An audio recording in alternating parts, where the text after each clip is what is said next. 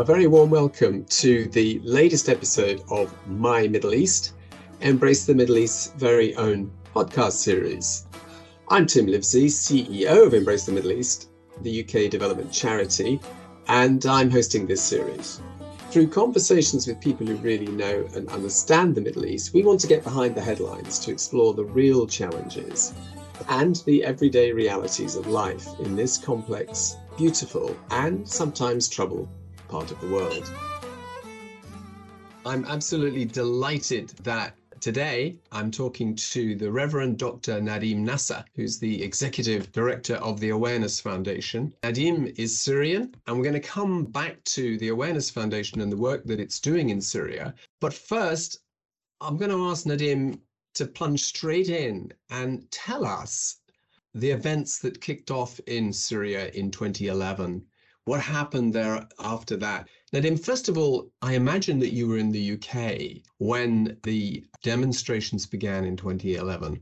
When you saw that, what kind of thing was going through your mind and what did you expect to happen next? Thank you very much for having me, Tim. It's always a pleasure to be with Embrace Middle East. When I saw that, it was in the middle, as you remember, of what so-called the Arab Spring. And the people across the Middle East were excited about, I think, one word: change. Yeah. We were about to experience change, and the whole region needed that change. But the question is how and in what way, and change from what to what? That was the question. So what happened in Syria is, like the whole region, we needed change. We needed someone to stand up against corruption, against the institutions that became tired and old and falling apart. The whole system needed to be rebooted, if you like. Yeah. And this is how it all started. Were you hopeful at that point? As you say, it was in the context of the Arab Spring. There were demands across the region for change. And we hadn't yet got to the point where many of those aspirations were disappointed. Were you hopeful that there could be change in Syria? Yes, I was hopeful as long as it was peaceful. I was hopeful that the voice of the people could reach somewhere, and the government would also affirm what the people wanted in the beginning and try to make changes that engage with those voices which were loud and clear, that the situation couldn't continue like it was. I mean, that's fascinating, Nadim, because looking back with hindsight, and you know, hindsight, we're told, is a wonderful thing, but it's also it's not always wonderful because it distorts your recollection of events, of what actually was happening. Sounds to me like you thought that the regime might have responded in a different way, might not have responded necessarily by resorting to violence. But my understanding is that that's exactly what happened. They did resort to violence. Well, the resistance from the police and the military was excessive, and that, with the excitement of the street, and you hear all kinds of stories about how it turned to be violent. Yeah. But the end result is that without taking side, and I'm not a politician, I'm a priest, and I look at what my country, my beloved country, Syria, needed. It needed change, and it does need change today, yeah. And it will. We always need to change and reform our systems, our institutions. Otherwise, it moves on, and we fall back. That change didn't happen. And somehow, between the violence of the military and the police and the resistance of the people, violence started. And it moved from being a movement, a street movement, to send a message to the government and to the president and to the whole regime, and encourage them to engage with it, encourage them to change, encourage them to look at what was going on in the country, and listen to the people, to the pulse of the street. And that's what unfortunately the regime didn't do. So everything erupted and started by violence and killing, and things got out of hand. So we'll come on to that in just 1 second, Nadim. May I, and this is a difficult question to ask, but knowing what you now know, the train of events that followed, would you put the clock back if you could? I wouldn't put the clock back on the movement in the beginning. To say to the ruling government and the president and the parliament of Syria and everybody that was in responsibility and accountability, to say the situation could not have continued as it was. Of course, violence is always the bad way to go for change. But what made it worse, Tim, is when it took a sectarian, religious identity. So it becomes Sunni, Alawite, Christian, all those Druze, and it started to emerge as a sectarian conflict, which was not, definitely was not. And nobody wanted that. Just to pause on that for a moment, you know, who was responsible for making it a sectarian conflict? I mean, you know, were these elements from within Syria? Are these elements that came into Syria to take advantage? Was there a latent, you know, sectarian divide already existing that just needed some touch, you know, a touch paper to be lit? You know, could you just give us a sense of, and particularly perhaps from a Christian perspective, but not only, you know, was this inevitable? No, it wasn't inevitable. But as you said, we had a fertile ground to turn things into sectarian, because as you know, Tim, in Iraq and in Lebanon, in Syria, in Palestine, in Egypt, it is easy to turn things into a religious conflict. You need only to throw some slogans in the Middle East and the fire rages with that.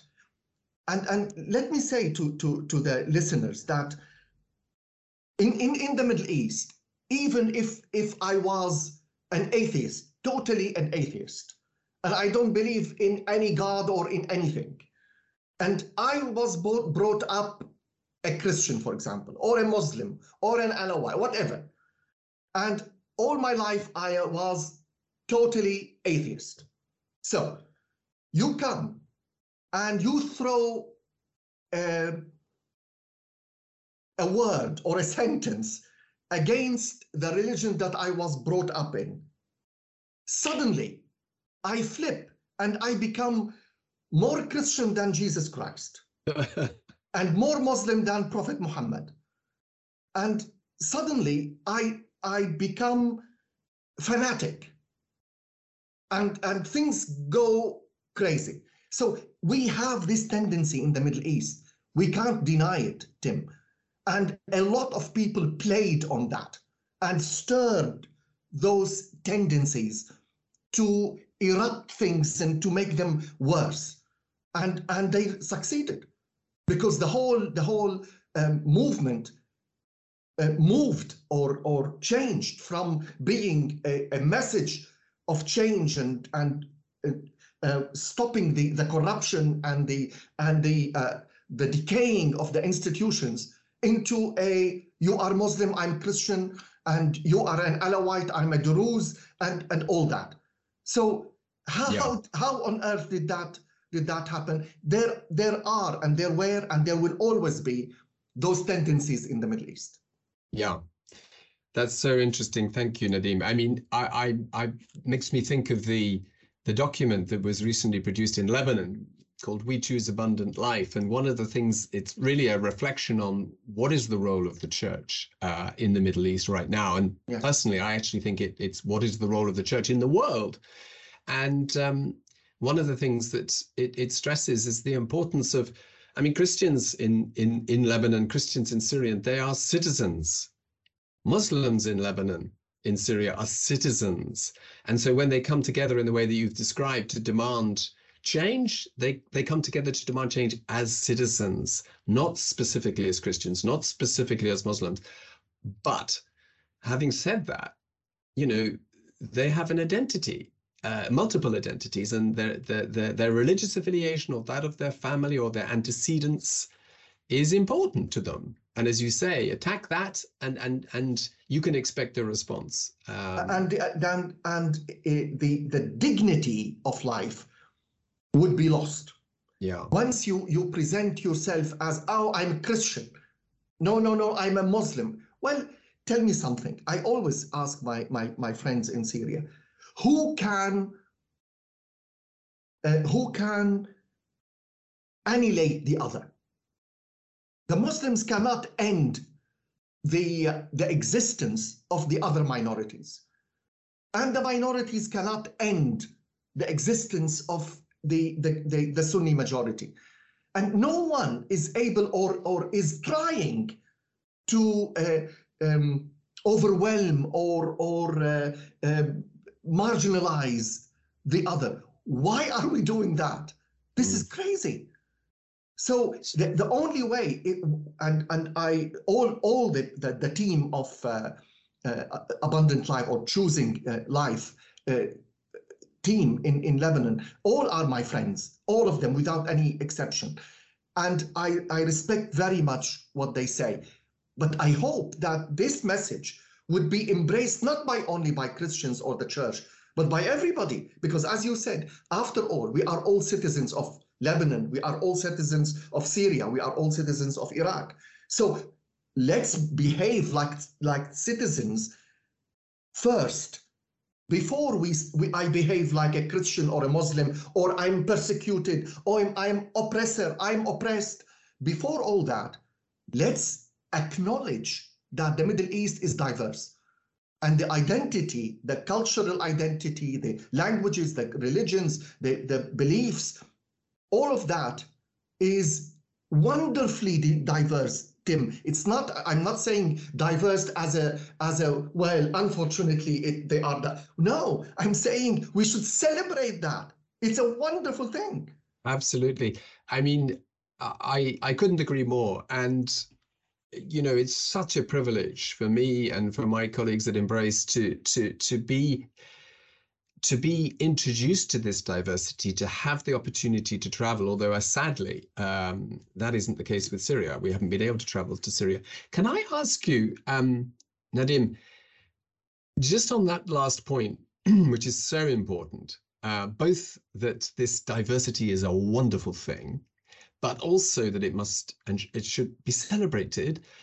Can I ask you, when you observe us in the West, let's just stick to the UK, you know, and whether it's Christians in the UK or others in the UK, do you feel that people instinctively understand what you've just said?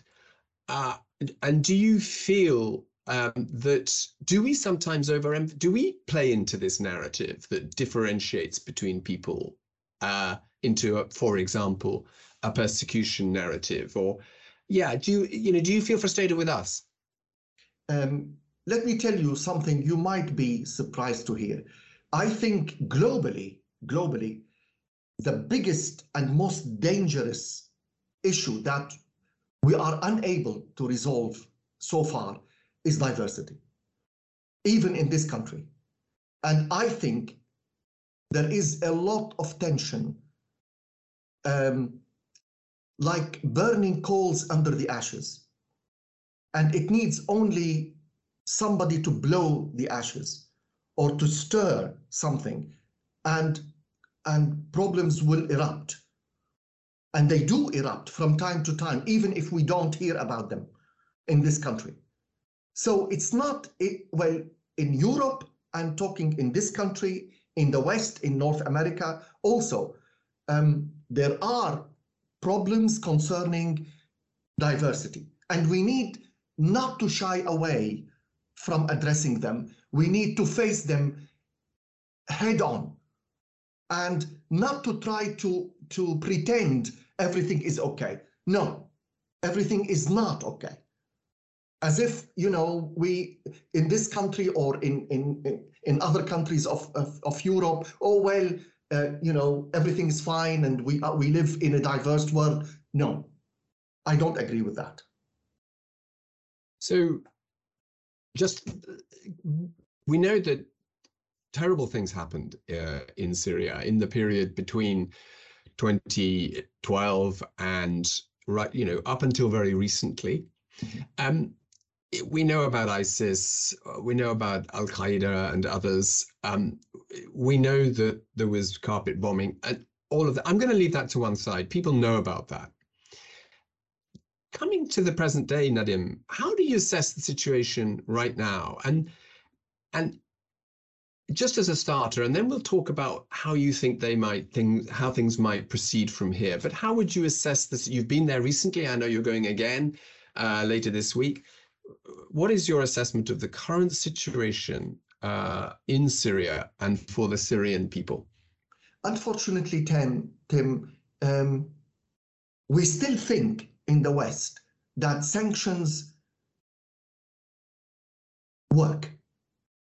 And when we place the country under sanctions, we are putting pressure on the government. This is not true, because sanctions are expensive and pricey only for the normal people, only for the people that live like everyday life. Sanctions don't touch the rich. Don't touch the powerful. You may sanction individuals. I think this is all total nonsense. This is not how we solve conflicts. This is not how we should, as Christians, stand up for resolving our issues and our differences and our problems. We should, I don't know why, dialogue comes at the end, after everything explodes and everything and thousands of people die and destruction spread. We say, let's talk. Well, why do we think that if we initiate dialogue in the beginning of the conflict, this is weak? I remind friends and politicians and from both the government and the oppositions. I have friends everywhere. I remind them all the time that they were both stubborn in the beginning. We don't talk with the other because the other are criminals and they, the bad guys. They have blood on their hands and they exchange blames but after that they are dying to sit and find a way out, because both sides are exhausted. Both sides, they lost a lot. Both sides are losing the country at the end of the day. Half of Syria is on the move, 12 million people. It's the biggest disaster ever. So what are you waiting for? But we think sanctions, bombings, power, muscles. Every single president in the United States, every single president, we were counting all the presidents the other day in New York, when I was in New York. Every single president bombed somewhere in the world. And as if the President of the United States wouldn't be a president until he, at the moment there is no she, until he flexes his muscles and shows the world that he can bomb and he can use the military might. This is very sad, Tim. So, I mean, Nadim, you are a wise man. Correct me if I'm wrong, but I'm taking it that one of your recommendations would be the lifting of sanctions because they hurt the poor, they don't touch the rich.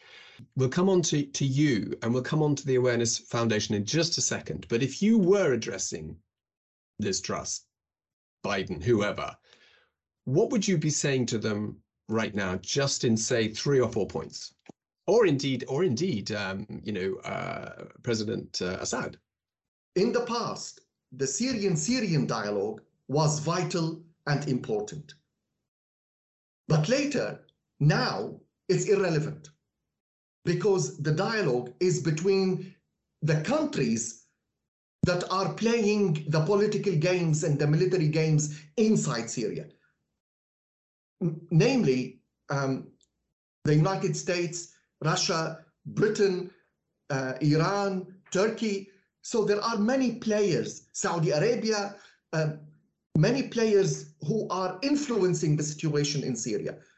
And again, for 12 years, I've been screaming to say, dialogue is the way out. But it seems the name of the game is not dialogue, is deals. Who would secure deals with whom? And on those deals, solutions would be offered or suggested.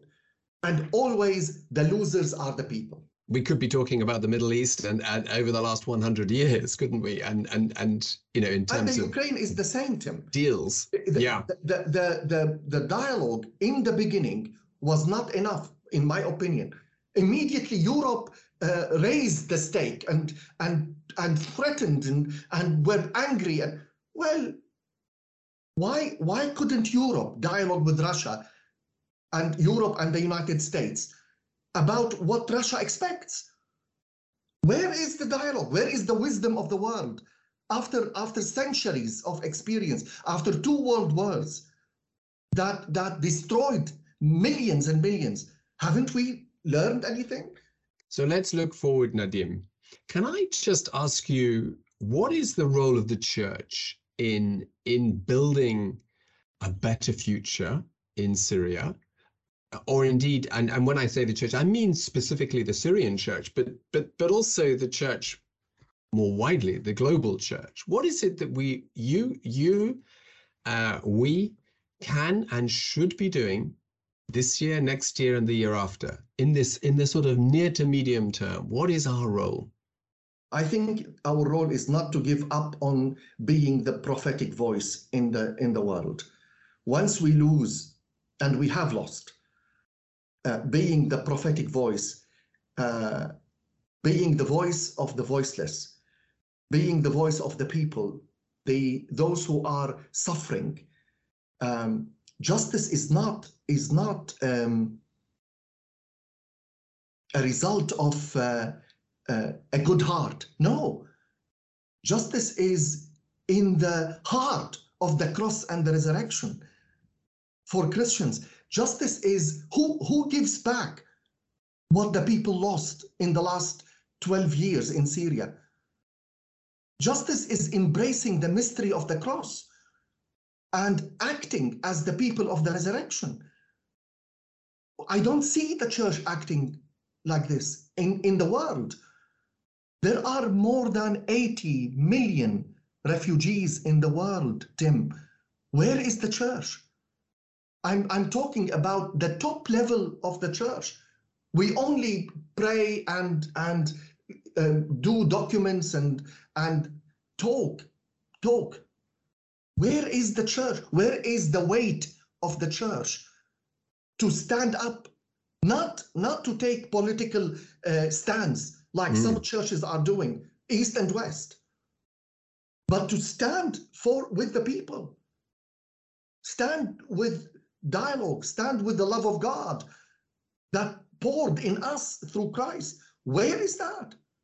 When I defend a regime, a political regime, or a leader, or I am doing no favor to the people or to Christ. I have to be with the people, with the poor, with those who are suffering. The So tell church me, is not doing what we should do. now, modesty would forbid you, Nadim, to claim that you are, but I know you are. Tell us just a little bit about the work of the foundation now.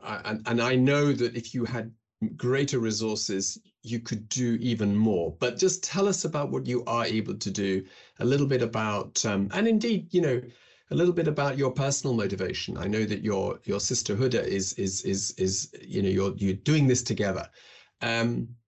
Tell us what you hope to achieve in the coming year or so. In the foundation, we chose, Tim, consciously to side with the people who are in Syria, not outside. The problem of the refugees is huge, and huge organizations, including the United Nations, are dealing with the refugees. What about the people who are inside Syria? We chose to be active inside. We chose to support and empower young people inside Syria. And we have a program called the Ambassadors for Peace. And we are now going to Aleppo for the first time to run Ambassadors for Peace, to empower those young people to overcome their trauma and their suffering, and not only just to live, but to turn their energy into being agents of peace and reconciliation in their own broken communities. And also we have a program for children. It's called Little Heroes. And we are proud and delighted to partner with Embrace Middle East to expand and to improve and to develop further this program for children between 6 and 12. And we are delighted that we are able to support Christians, Muslims, any children that come to Little Heroes program and help them to smile again, to have hope, to behave like children, Tim. Yeah. Our children have lost in Syria even the smile. They have lost what it means to be children, to behave like children. This is what we are doing. Very little, but as a small organization, we are doing what we can. Nadim, I'm going to draw it to a close now, because that's a wonderful note to finish on. May I just say, I've just come back from Iraq, and I went to a camp in northern Iraq for Yazidis, and the children were extraordinary. Luckily, they haven't, you know, they've had time, and they are learning to smile again and be just like little children everywhere. Thank God. But thank you for the work that you do. Thank you for your commitment, and thank you for being both able to speak prophetically and directly to leaders, to people who make decisions, and at the same time to work with people who are precluded from decision making and whose voices generally don't get heard.